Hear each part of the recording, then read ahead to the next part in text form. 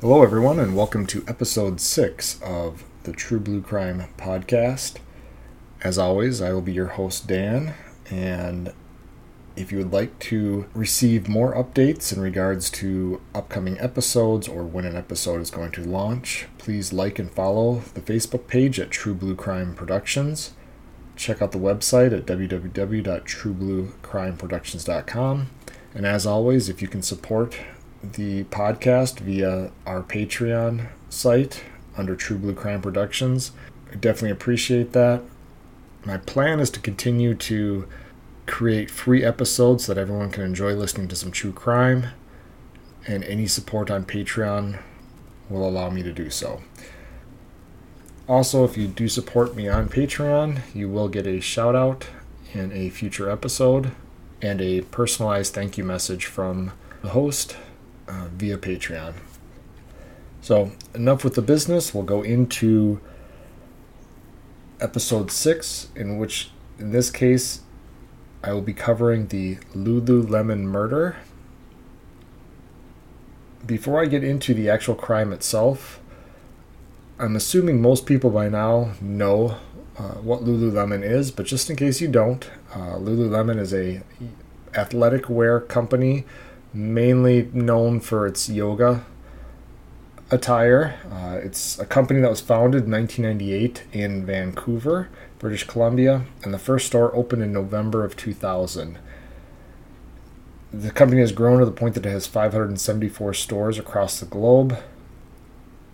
An interesting tidbit, as I was doing my research for this case, it is named Lululemon because the founder wanted to make the name of the company as westernized as possible, as he was targeting Japanese customers, and he apparently knew that L is a hard letter for Japanese speakers to say in the English language, so he found it funny how difficult it was for them to say Lululemon, or what it sounded like when they did try. This guy's the founder is not going to be a great guy. He eventually was asked to step down because of further comments he made about the name and Japanese language. And then in, I want to say it was 2014, he was asked to step down as chairman because of derogatory comments he made when people asked why they didn't make more plus-sized women yoga attire. And there was a lot of remarks that he made that were pretty derogatory towards plus-size women. So the company itself continues to be rather popular. However, I did note in my research that while they had $8 billion in sales in 2022, but they posted a net loss of over $1 billion. And I'm not a great business mind, but just seeing those numbers make me believe that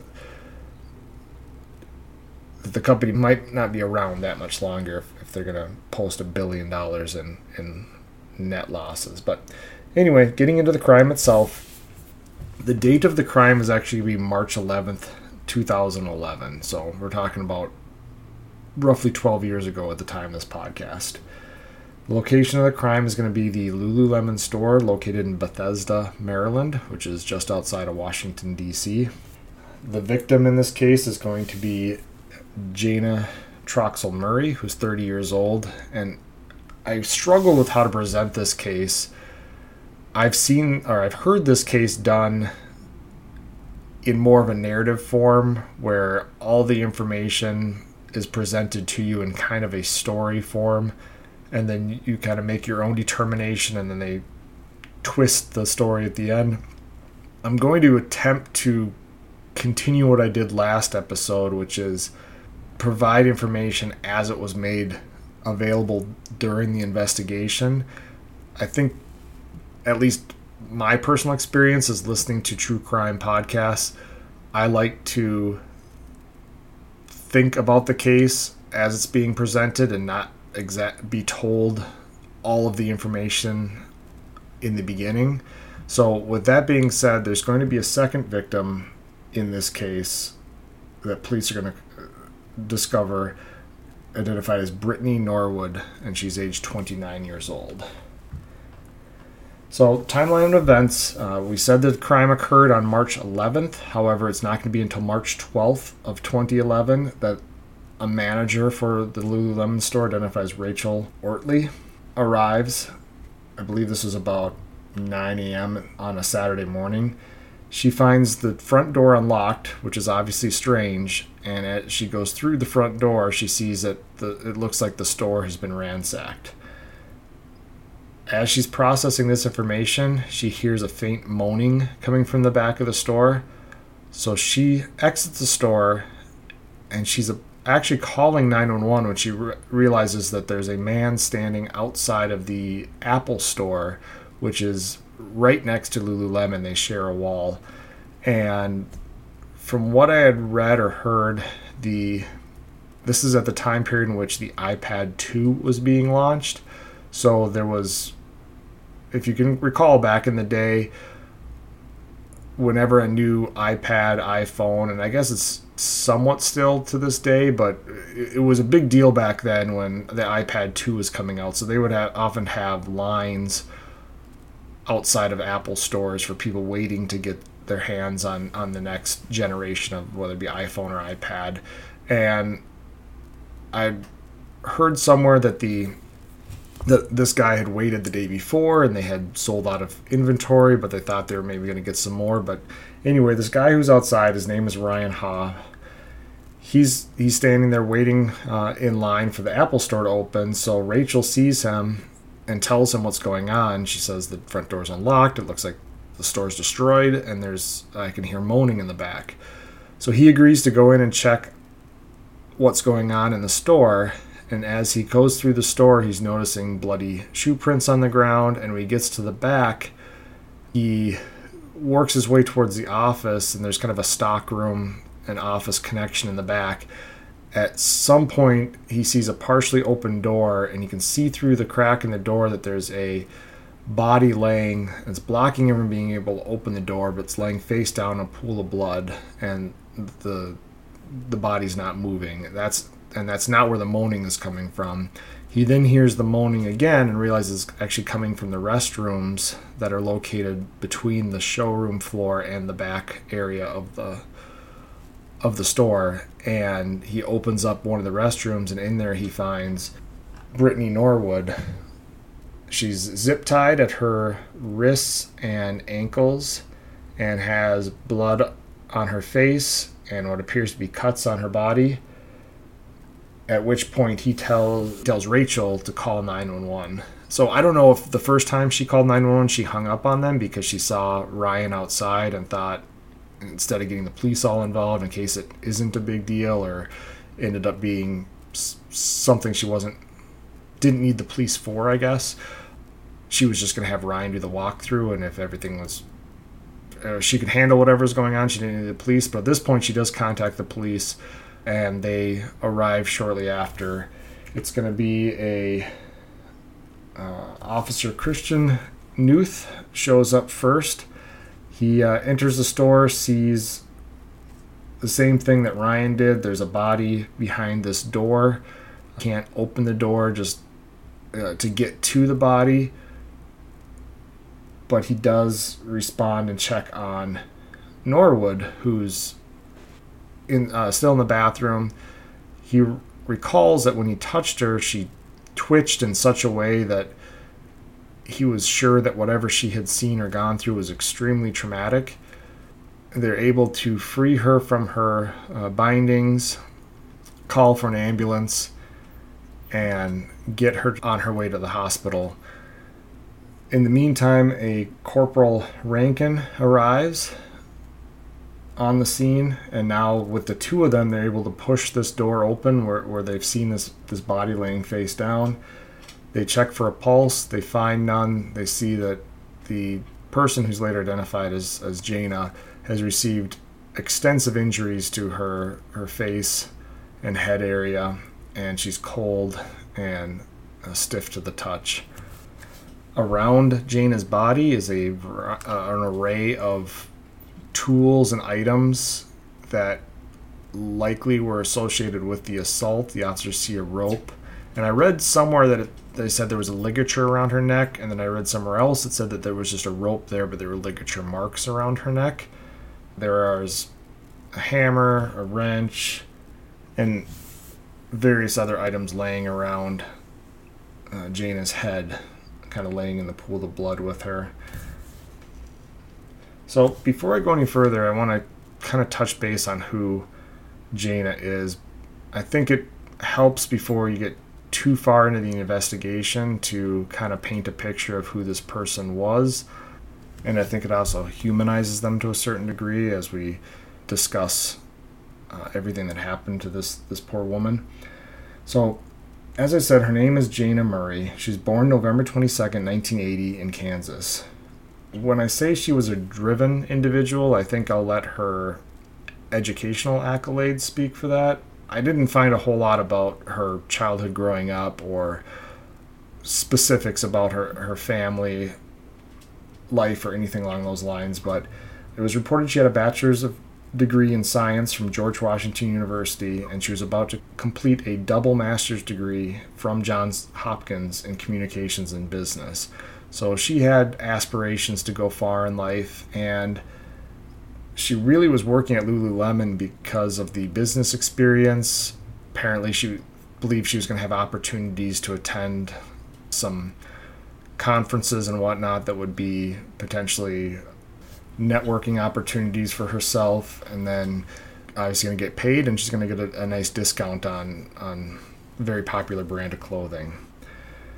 So her family described her as fearless. She loved doing adrenaline activities such as bungee jumping, but she was also someone who wanted others to feel comfortable and happy. I read a lot of statements given by her family, either at the time of her death or later on during the trial that's going to be coming up, where she was said to have had a infectious smile and a amazing spirit. So that was Jana, and now we'll focus on the investigation. So investigators arriving at this scene now have three things to focus on. So they have the deceased victim, Jana, they have the surviving victim, Brittany Norwood, and they have the crime scene itself. So each of these parts of the investigation are going to tell the investigators a story. So we'll start with Jana's story. It's very clear from the condition of Jana's body, the items found around Jana, that she experienced a extremely brutal attack that had lasted for some time. When her autopsy was done, I found different numbers for this, but it kind of came down to, they're all relatively close to each other, but it was 331 total wounds sustained to her body, and somewhere around 107 of these were defensive wounds. So defensive wounds, since I haven't talked about them on my podcast before, most of you probably know, but they're wounds that are made while the person's defending themselves from an attack from another. So our natural instinct is to protect our vital organs and our face and our head, and as a result, we will sacrifice things like our hands, arms, even our legs, to try to protect those vital organs, because we can live with injuries with a stab to the arm or the hand or something along those lines, but a stab to the heart is fatal. So we are programmed to fight back and use our hands and arms to defend ourselves, and so she's going to sustain at least 107 of these defensive wounds, indicating she not only fought back for a while and fought back through a lot of injuries. These wounds all over her body, the 331 of them, are going to range in the size from punctures the size of a ballpoint pen to larger lacerations and bruises, all the way up to a skull fracture and a fractured spinal cord. Now, again, I saw some conflicting reports about this, but it did appear that Jana at one time was strangled by a rope, as marks. One article I read stated that marks were found around her neck, which were commonly referred to as ligature marks. and that rope fibers were found in her fingernails, which would indicate that at some point somebody tried to strangle her with a rope, and she dug in between her skin and into the rope to try to relieve the pressure so that she could breathe.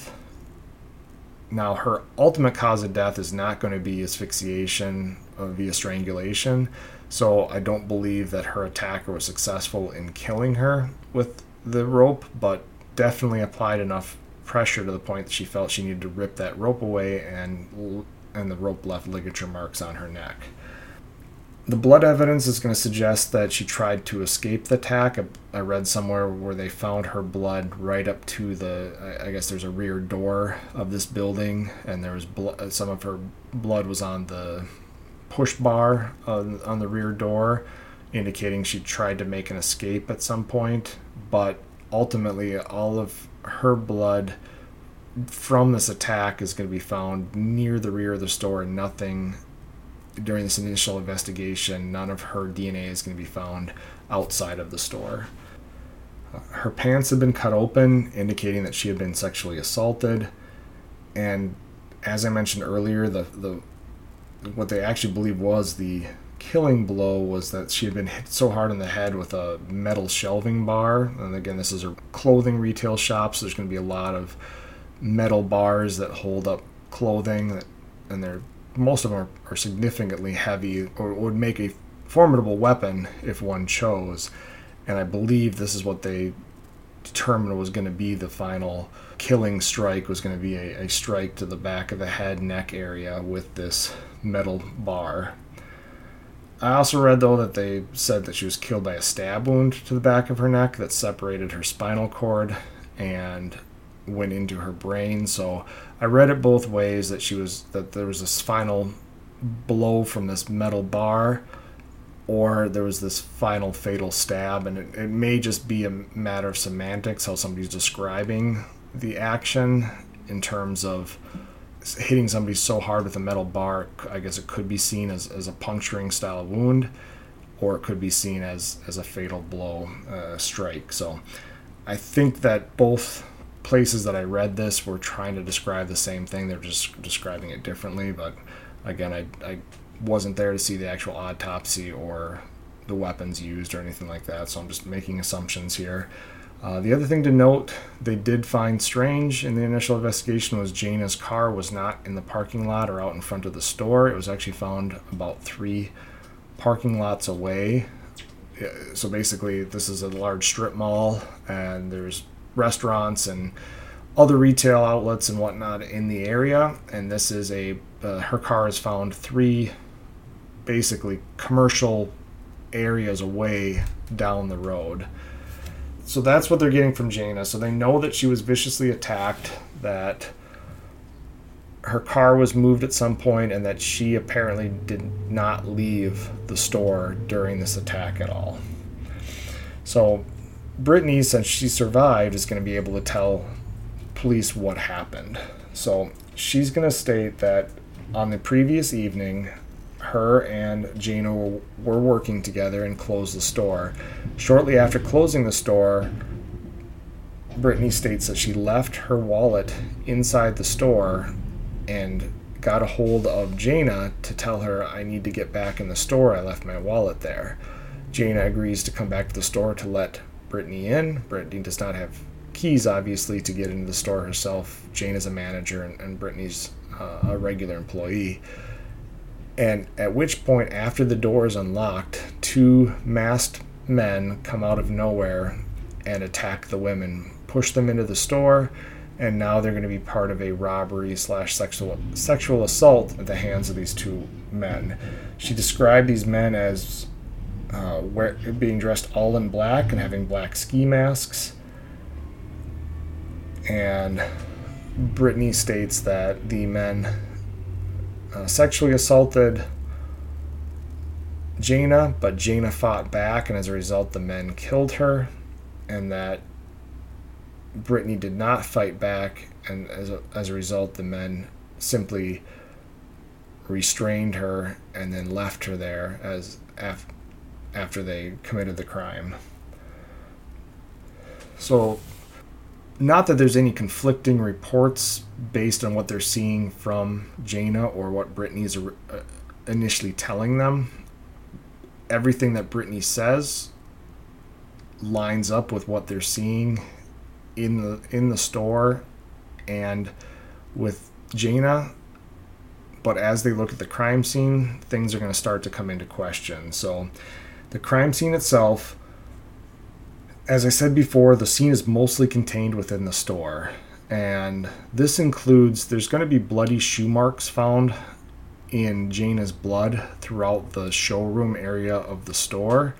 These are going to be done in a size 14 shoe, which neither Brittany or Jaina are very large women, and so for a men's size 14 shoe to leave bloody shoe prints indicated that at least one of the attackers would have been a rather large male. However, these shoe prints are not going to leave the store. There's going to be no bloody footprints found outside of the rear or front entrance of the store, and eventually the bloody shoes are actually going to be located inside a little storage area inside the store, indicating that whoever wore them would have put them on just to walk around inside the bloody store and then taken them off and hid them in the store. And it would later come out that these are shoes that actually belong to the store and are used for some type of, I can't remember if it was like a mannequin type thing or for people to try them on in order to see how they fit, the leggings fit with these shoes on. But ultimately it was determined these shoes originated in the store, so now investigators are going to have to think that a suspect came into the store, put these shoes on, walked around in the blood, and then took the shoes off before leaving the store. So they're also going to notice that all of the tools that were used to assault both Brittany and Jaina are going to have originated in the store. So the store had a small toolbox, which is where the hammer and the wrench and all those items came from. The box cutters belonged to the store, and as we mentioned before, the heavy metal shelving bar came from the store itself. So it doesn't appear that the suspects would have brought anything with them to commit this robbery. And even the knives that were used to cut both Brittany and Jaina would have been box cutters, as that's what would have been used to, open inventory and items and that kind of stuff in the store. So none of the wounds appeared to have been delivered by any large fixed blade knife or anything that somebody would normally attribute to a fatal stabbing situation. And finally, the zip ties that were used to bind Brittany also originated in the store. So at this point, the investigators are faced with the facts that no single item of evidence originated outside of the store. But regardless, they do have a surviving victim with injuries that states that she was sexually assaulted. And as we talked about in the Jamie Kloss case, investigators have to keep all theories and all possibilities open until they can be proven otherwise. Especially in cases of sexual assault, it's much less damaging in almost all cases to believe a sexual assault victim and then later prove that what they said wasn't true than it ever is to dismiss a sexual assault victim claims and then later find out that the sexual assault victim was telling the truth. So this is all happening on Saturday morning. This is when the store found open by Rachel and Brittany and Jaina are found inside the store. So the next few days are going to be filled with investigations based off what the crime scene and Brittany has told them. And as I said before, the investigators are going to believe what Brittany has told them happened, and so they're going to follow up on some of that stuff, including grabbing surveillance video from nearby stores. This is a heavily commercial retail style area with restaurants and stores, and there's an Apple store next door. There's other stores all through the strip mall, and a lot of them have external security cameras. So investigators look at external security cameras from nearby stores. Lululemon didn't have any security cameras either in the store or outside of the, facing outside the store. So they're relying on other stores that potentially have this surveillance. And a couple things are going to come to light as a result of this. First is that they are going to see two men dressed in all black walking through the area around the time of the attack. So these men are going to become the focus of the investigation, as this is exactly who Brittany said attacked, sexually assaulted, and murdered Jana and attacked and sexually assaulted her. So detectives are going to set up surveillance to see if these guys come back. And sure enough, a few days later, I believe it was on that following Tuesday, I want to say around that time, police see the same two guys from the security video walking through the area dressed in all black. So they are stopped, detained, and questioned. And it turns out that they are employees of a nearby restaurant that walk home after their shift. They're dressed in all black because that was the attire for the restaurant that they worked at, and they got off work around the same time that this attack occurred on the night that it occurred. So I'm assuming they had some further way to clear these individuals, that they were not involved, but eventually police determined that they had nothing to do with the actual crime itself. Now, the second thing they're going to do, as all investigations do, they're going to talk to employees in nearby stores and get surveillance video from nearby stores. And in this case, this included the Apple store next door. I talked about how Ryan, one of the witnesses, was waiting for the iPad 2 outside the Apple store. So the night before, which is the night of the assault, they talked to the manager and the employee who were working that night. Both of them admit to hearing the sounds of a fight or at least a very loud discussion going on next door. Now, they share a wall with the Lululemon, and they can actually be seen on security video walking over to this shared wall in the back area, which is where Jana was found. And when asked by police, they admit that they heard a panicked woman's voice in there saying, "Talk to me, don't do this, what's going on?" And then that was followed by about 20 minutes of screams, yelps, and yells. And then eventually a voice that said something to the effect of, "God help me, please God help me," but it sounded weaker than it was before.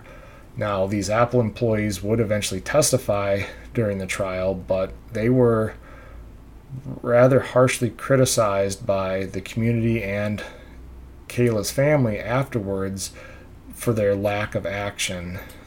Now, when asked why they didn't call the police after hearing this, the manager stated he felt it was just drama next door. There was also a security guard that was working inside the Apple store at the time, but the video shows him just sitting at an iPad listening to music on headphones during the time that the other two employees are listening to the scuffle that's going on next door. And it's unknown. It said Apple security guard, but a lot of the times retail places will hire a external security guard from a security company when they have things like large value item launches such as the iPad 2 or a new iPhone, just to deter smash and grabs or somebody coming in and potentially robbing the place or whatever it may be. So I couldn't find if this was a guy employed by Apple and he was a full-time security guard there. I mean, it sounds like a pretty kind of a rich area of town. And I can't confirm that, but with an Apple store next to a Lululemon, I can't imagine it was going to be in a real rough part of town where there's a high crime rate. So to me, it would seem strange that this Apple store would have full-time security guard working there, but I just theorized that because the iPad 2 was launching, that they might have hired extra security just to keep things under control, and that guy happened to be working there, did not work for Apple. These employees probably didn't know him all that well, and he's basically just there to make sure nothing happens inside the Apple store. Now, that doesn't excuse him from not taking any action if he was notified as to what's going on, and it doesn't excuse him from not really doing his job by sitting there listening to music when somebody's being murdered next door and he doesn't even realize it's going on. So we'll talk about this more later on. It's at the end of the episode, but this was just one of the parts where it helped police in terms of it verified that some type of altercation occurred at the time in which Brittany is saying that they are being attacked by these two masked men. But at the same time, it's revealing that maybe something could have been done to prevent what ended up happening if they had just contacted police.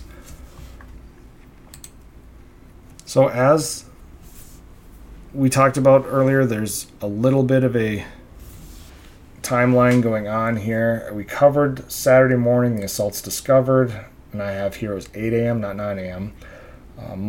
Then Monday morning, the police are now going to be following up with Norwood at her home, asking her more questions, I'm guessing to see if she remembers anything further. At the same time, I'm guessing that they started to realize that the stuff at the crime scene isn't matching up with her stories, and so they want to either lock her into her story a little bit more or get some more information to determine what's going on.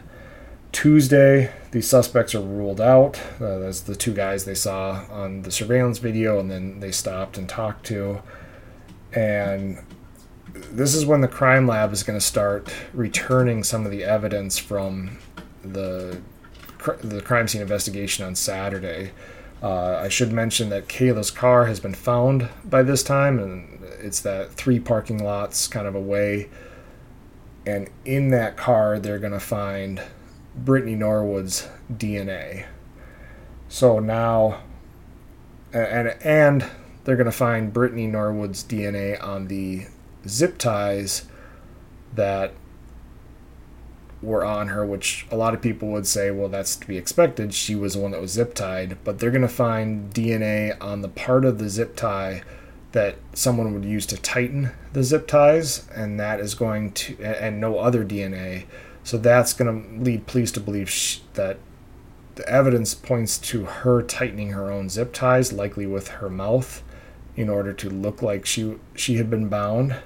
So come Wednesday, police are starting to turn the focus of the investigation onto Brittany Norwood, and they ask her to come down to the police station, and they want to collect fingerprints and DNA from her for elimination. And now at surface value, this is not abnormal. When I worked crime scenes, I would often ask homeowners for elimination fingerprints and DNA, because the majority of evidence I'm going to find in a home, whether it be after a burglary or home invasion robbery or anything along those lines, is going to be the people that live there the majority of the time, the homeowners. So I'm going to, if I find a fingerprint on a mirror, I want to make sure that before I submit that into the crime lab to see does this match anyone, I want to provide the crime lab with somebody that it could match to, and it wouldn't be a suspect, in this case the homeowner. So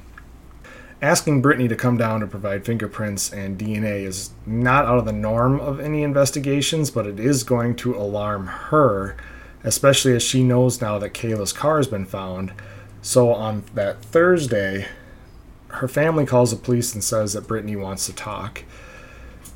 Brittany tells the police that she has more information and that she was afraid to tell the police earlier because she was afraid the attackers would come after her. She tells the police that during the assault, the attackers made her go out to Kayla's car alone and move the vehicle and then come back.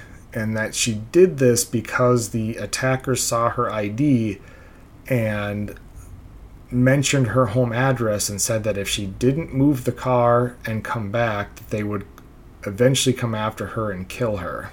So she did as they said, and that's when she came back, and that's when they bound her up and left her in the bathroom.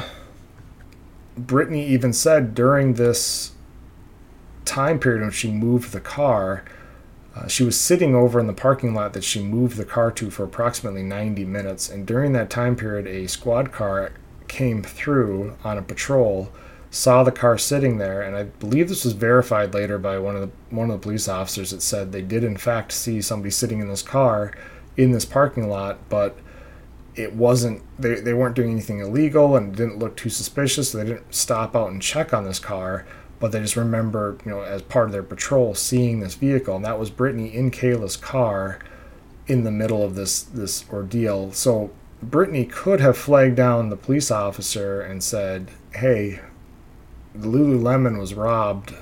They, at this point, I don't know if they would have, in her story, if this was before or after Jana was killed, but she could have notified the police in such a way that they could have arrested the individuals and put them in jail so they couldn't come after her and put an end to this whole ordeal. But she chose not to flag down the police officer and then walked back to the Lululemon store alone and left Kayla's car there. So it's no surprise to investigators, those closest to the case, that by Friday, police are announcing that Brittany has been arrested and is being charged for the assault and murder on Jana. And keep in mind, the department likely would have been under a lot of pressure from business owners and just citizens alike. As I said, this is not a real high crime area, and I read one report where one of the restaurants said that for the week after, until Brittany was arrested, they had about a 50% drop in people showing up to the restaurant just because they were afraid to come to the area, because at that time everybody still believed this was a randomly targeted attack on the Lululemon store, and that if they go to this area, who's going to be next? These guys haven't been caught yet, all that stuff. And that gets into whenever I see police officials talking on the news. I know the most recent case was the murders of the 4 college students in Moscow, Idaho, and the police get on there and say, we don't believe there's a danger to the public. It's a double-edged sword when police have to come out and say something, because on one hand, they don't want to come out and say, hey, this guy's still at large and any of you could be next. They don't want to incite a panic, but at the same time, usually that verbiage is reserved for when it's a murder-suicide and the suspect is dead, or they know who the suspect is, he's in custody, whatever it may be. That's typically the time to use the, we don't believe anybody else is in danger line, not when the suspect who committed this atrocious crime for no known reason and left 4 college kids dead and hasn't even been identified yet, let alone arrested, telling people, the general public, that they don't believe anybody else is in danger, I think eventually is a disservice, because people either stop believing them when they say that, when it is true. Again, a sidebar, but just something where when these situations occur, there is reasonable danger felt amongst the public, and police are under a certain amount of pressure to alleviate that feeling of danger by making an arrest or making some type of a public statement. And in this case, again, within less than a week, given the difficult circumstances of this case, they're able to make an arrest, come out to the public, and at that point they can say there is no danger to anybody else. So that being said, it's pretty clear, based on the investigation, that the police went from viewing Brittany Norwood as a victim, as we did in the beginning, to a suspect. And again, this is where I'm going to try my best when I write these episodes out to navigate them in a way that I'm not telling you guys in the beginning that the suspect is Brittany. I tried my best to explain it as I went along without giving it up too much, although in this case it's kind of tough because her actions were so not difficult to figure out that she was involved. But I just don't want to come out in the very beginning and say the deceased victim is this person and the arrested suspect is this person. And then when I get into the story, everybody says, well, wait a second, wasn't that one of the, you're talking about this person as a victim, but you said they were the arrested suspect. So anyway, as I move on, I'm going to continue to try to do that, at least instill a little bit of mystery or allow people to try to figure out these cases themselves. I'm not going to go out of my way to trick anybody, but I'm also trying not to spoil it early on, is I guess what I'm trying to say. So in this case, we've now arrived at the conclusion, based on the investigation, that Brittany Norwood is going to be the suspect in Jana's murder. So let's get a little bit into Brittany Norwood, and that'll help kind of explain what happened here in this case. So Brittany Norwood's born in 1982. I couldn't find a whole lot about her childhood. I know she was part of a large family, and they instilled kind of a hardworking attitude in their children, and that paid off for Brittany in the form of she was a very gifted athlete. She's so gifted, so good at soccer, she earns a scholarship to play soccer at Stony Brook University and has dreams of playing for the U.S.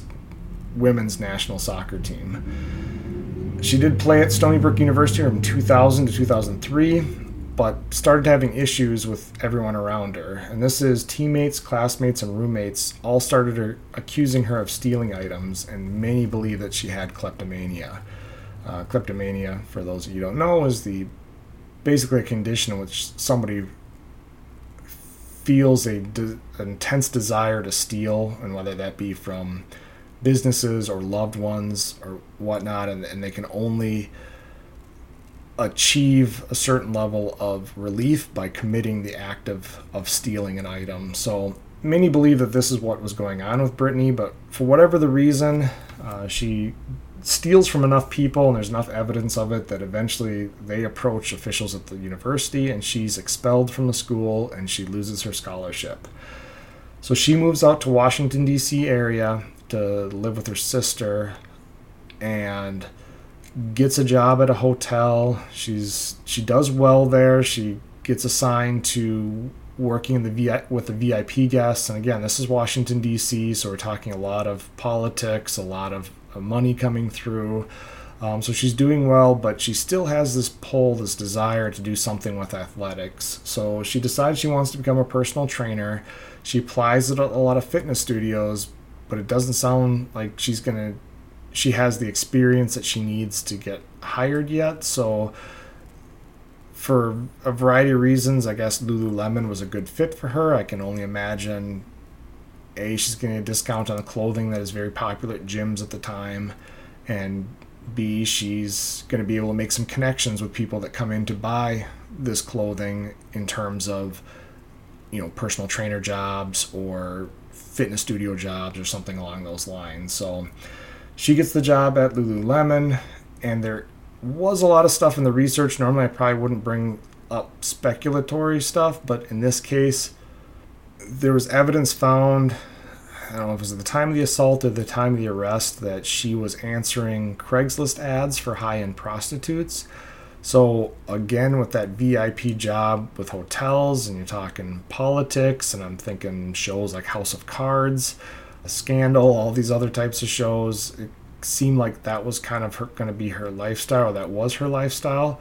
That's what she desired to have, was this kind of a high-end lifestyle. And I don't know if that's going to motivate her towards what's going to happen next, but basically, the night that Jana was killed, it was just Brittany and Jana closing the store that night. And Jana had been notified by a lot of other coworkers of hers that they all believed that Brittany was stealing. And Brittany hadn't worked there that long, so she was gaining a pretty negative reputation very quickly in regards to the fact that they believed that she was stealing. And so Jana made it a goal to catch Brittany. And that night, during what they call bag checks, if you haven't worked in retail, most major retailers are going to require their employees to do bag checks, which means every employee, whether they're manager or not, needs to have their bags checked before they leave the store to make sure they aren't committing some form of employee theft and removing items from the store that haven't been paid for.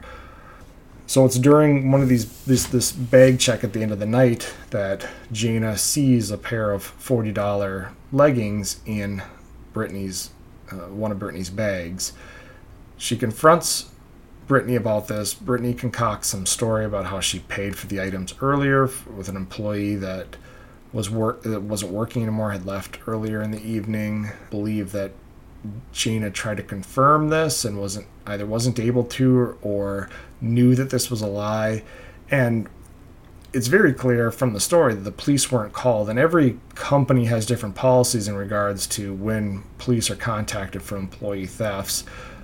I happened to work, part of my patrol area was a high-end retail outlet mall, and every store had different policies. Some wouldn't call the police at all for employee theft. Some would only call if it was over a certain amount, and others would call every time somebody stole a $5 item. So it just depends on the company and the policies and whatnot. I don't know what Lululemon's policy was at this time, at this location, in regards to employee theft, but since the police weren't called, I can only imagine they must have had some other form of discipline, likely just termination without charges, that was going to happen, but just wasn't going to happen that night. And ultimately, Jaina and Brittany go their separate ways. Now, Jaina does contact a coworker of hers, informing them that she had caught Brittany stealing, but it wasn't long after this that Jaina gets a call from Brittany stating that she had accidentally left her wallet in the store and she needed to get let back in. At this point, I found in the research that basically Brittany and Jaina were not friends at all and didn't really know each other.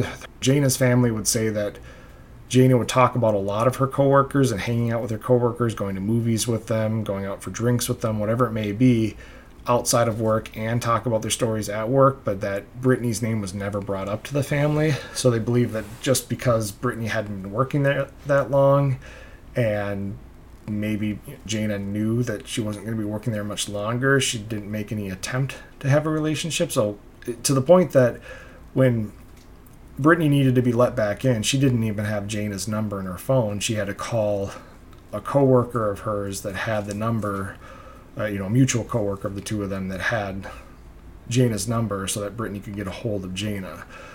So Jaina agrees to return to the store and meet Brittany there to let her in to get her wallet. It's at this point that the confrontation begins, and the only person left alive to tell the story of what actually happened is Brittany, and I don't think any of us can take what she says to be accurate. What is most likely happened was it was one of two things. Either Brittany called Jaina back there to try to beg Jaina not to pursue anything with the stolen leggings, and when that didn't work out, Brittany got angry and went after Jaina, or Brittany put it in her mind that she needed to silence Jaina before anybody else found out about these leggings, and Brittany wouldn't have known that Jaina had already told another employee that she had been caught. So maybe there's a chance she thought that she could avoid any trouble whatsoever if she took Jaina out. But regardless of what the intention Brittany had in getting Jaina back there, back to the store, ultimately we know what happens. There's some form of a confrontation. Jaina is attacked, assaulted, and killed, and then Brittany performs an elaborate cover-up, albeit a failed one, to try to deflect any blame away from her. Based on the coroner's findings and the audio witnesses at Apple, it is believed that this assault went on for approximately 20 minutes. So this is not a situation in which somebody pulls out a gun or a knife and within a matter of a few seconds has ended somebody else's life. What Jaina endured for roughly 20 minutes would have been some of the most painful and terrifying events of someone's life. She likely would have known that there was a good chance she was going to die, and just the psychological terror along with the physical pain, it would have been excruciating way to go. So basically, after killing Jaina, Brittany goes through her cover-up, and then she goes and binds herself in the restroom. And since this is all happening, I want to say it was around 10 o'clock at night. She does move the car. There's 90 minutes there. The assault itself, somewhere in the realm of 20 to 30 minutes. So that's 2 hours of time. So for the other roughly 8 hours of time, other than when she's covering up or trying to cover up the crime, she's staying in that bathroom, self-bound, knowing that Jaina's dead body is in the same building. So it kind of lets you know where that mindset is at. And it's another thing that people questioned as soon as the story came out, is Brittany wasn't locked in that room by any means. And the way that she was bound with the zip ties, it would not have been impossible for somebody to make their way out of the store and try to get help for Jaina or for herself in the situation that she was in after the attackers left. So it was just another one of those ill thought of parts of the plan, that she just literally sat or laid there for 8 hours waiting for somebody to come in the morning to get her, when if the situation had been real, she likely would have tried to at some point get herself out of that situation. It also did come up, the question of why she even moved the car. It seems to be something that created a whole nother side of the story that ultimately kind of tore down Brittany's false story. And there was some speculation that Jaina might have just parked along the curb, which would have been kind of a fire lane violation situation, because she was only supposed to go unlock the door, basically walk Brittany back to get her wallet and walk back out. So it's not like she needed to legally park in one of the spots further out from the store. And this is 10 o'clock at night. The stores are closed for the most part, so there's not going to be a lot of traffic. So somebody parking at the fire lane for 4 or 5 minutes isn't a big deal if that's all that it was getting her wallet. So as Brittany now has to worry, is somebody going to, a police officer going to stumble across this car in the fire lane while she's trying to cover up this crime? If what makes sense, maybe she thought it would make more sense the attackers would take Jaina's vehicle and move it somewhere to get away, but didn't realize she was going to leave her DNA in the car in the process. And I know I mentioned early on that she had a bloody face and visible wounds that looked like she had been sexually assaulted, but no proof of sexual assault was found on either of them. It was determined later that all of her cuts, including the wound to her face, were superficial.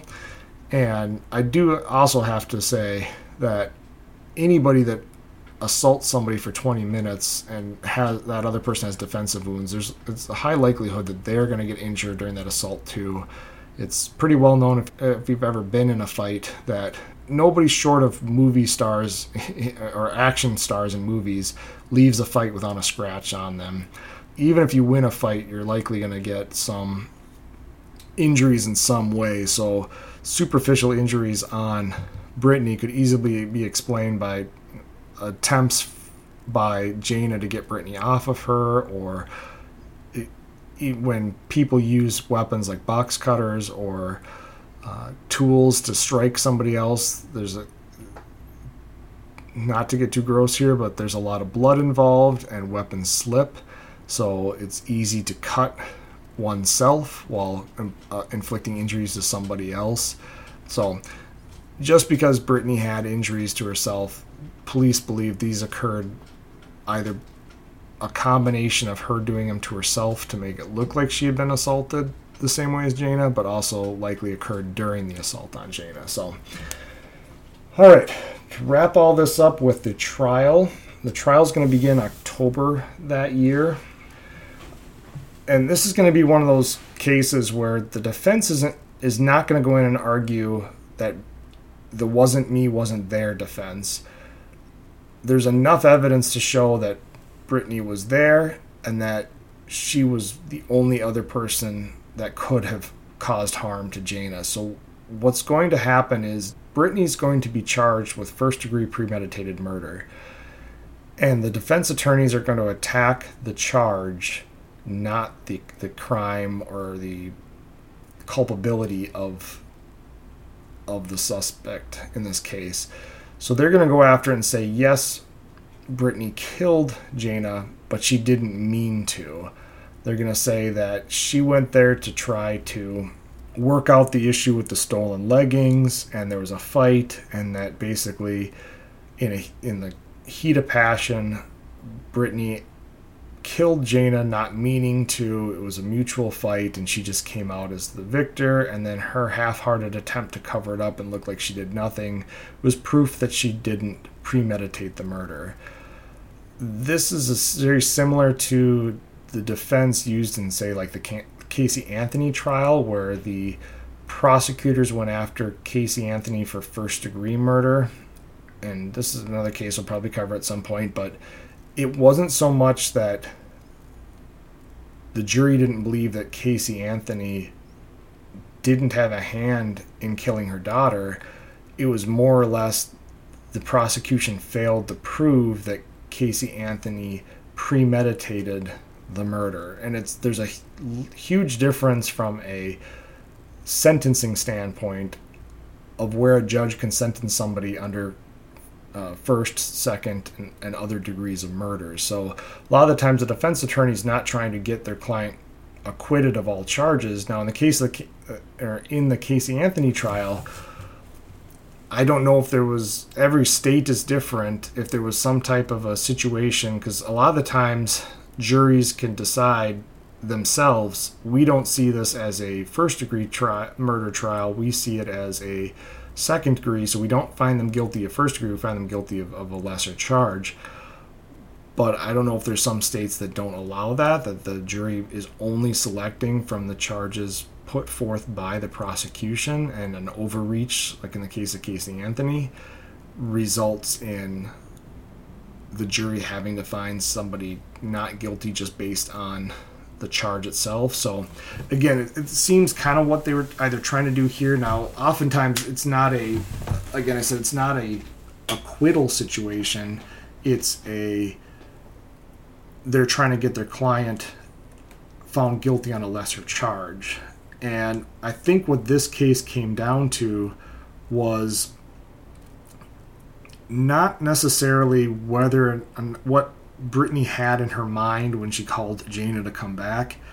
I think what the jury ultimately decided would have been the premeditated part of it is the length of time that this assault went on. 20 minutes, I guess, if you think about over the course of a day, doesn't sound like a long time, but 20 minutes of assaulting somebody, 20 minutes of making nonstop decisions, and that's where I said the heat of passion part of a murder is usually a split-second decision. It's the partner finding their spouse in bed with another, and that person happens to have a gun and shoots and kills, both of the people in the bed. That partner likely didn't think in their head that they were going to walk into this bedroom and find this, but when they did and they happened to have a weapon nearby, they make the split-second decision based on emotion to kill both parties.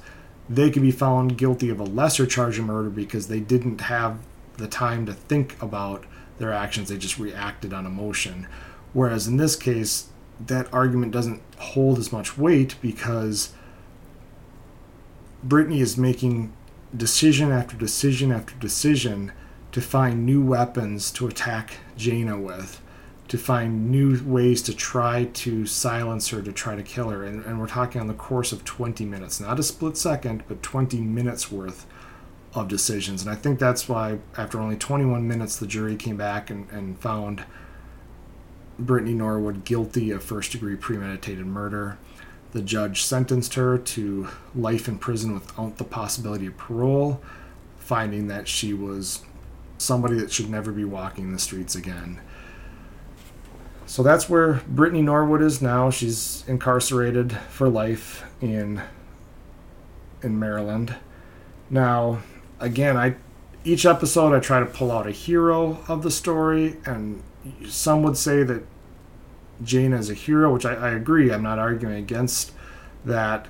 Unfortunately, sometimes heroes don't survive, and that's the case here with Jana. But I'd like to do something a little different here and point out the anti-hero in this story. And there's really two of them. One of them clearly being Brittany Norwood, but the other one is going to be just as a collective the mindset of the Apple Store employees. I know I said I would get to this later because I didn't want it to kind of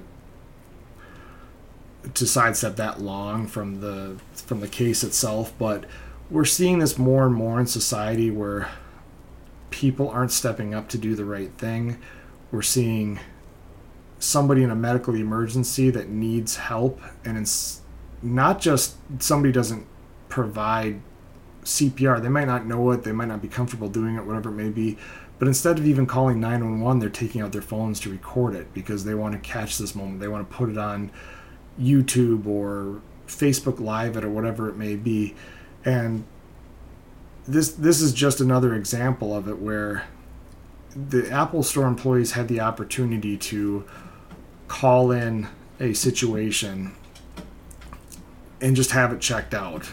And if it ended up being just drama, it ended up being just drama. But if it was enough to draw your attention to the point that you came over, and just based on the words that were being said and the change in demeanor of the voice, it's very clear that somebody needed help, and you just chose not to help them. And in fact, the same judge that admonished Brittany Norwood for what she did take a second during the trial to call out the behavior of the Apple Store employees, and I believe they used the term callous indifference in regards to their actions, because everybody now knows, had those employees called the police when they first heard the noise, as long as the police would have gotten there within 20 minutes, which most of us can assume they would have, Jana would still be alive today.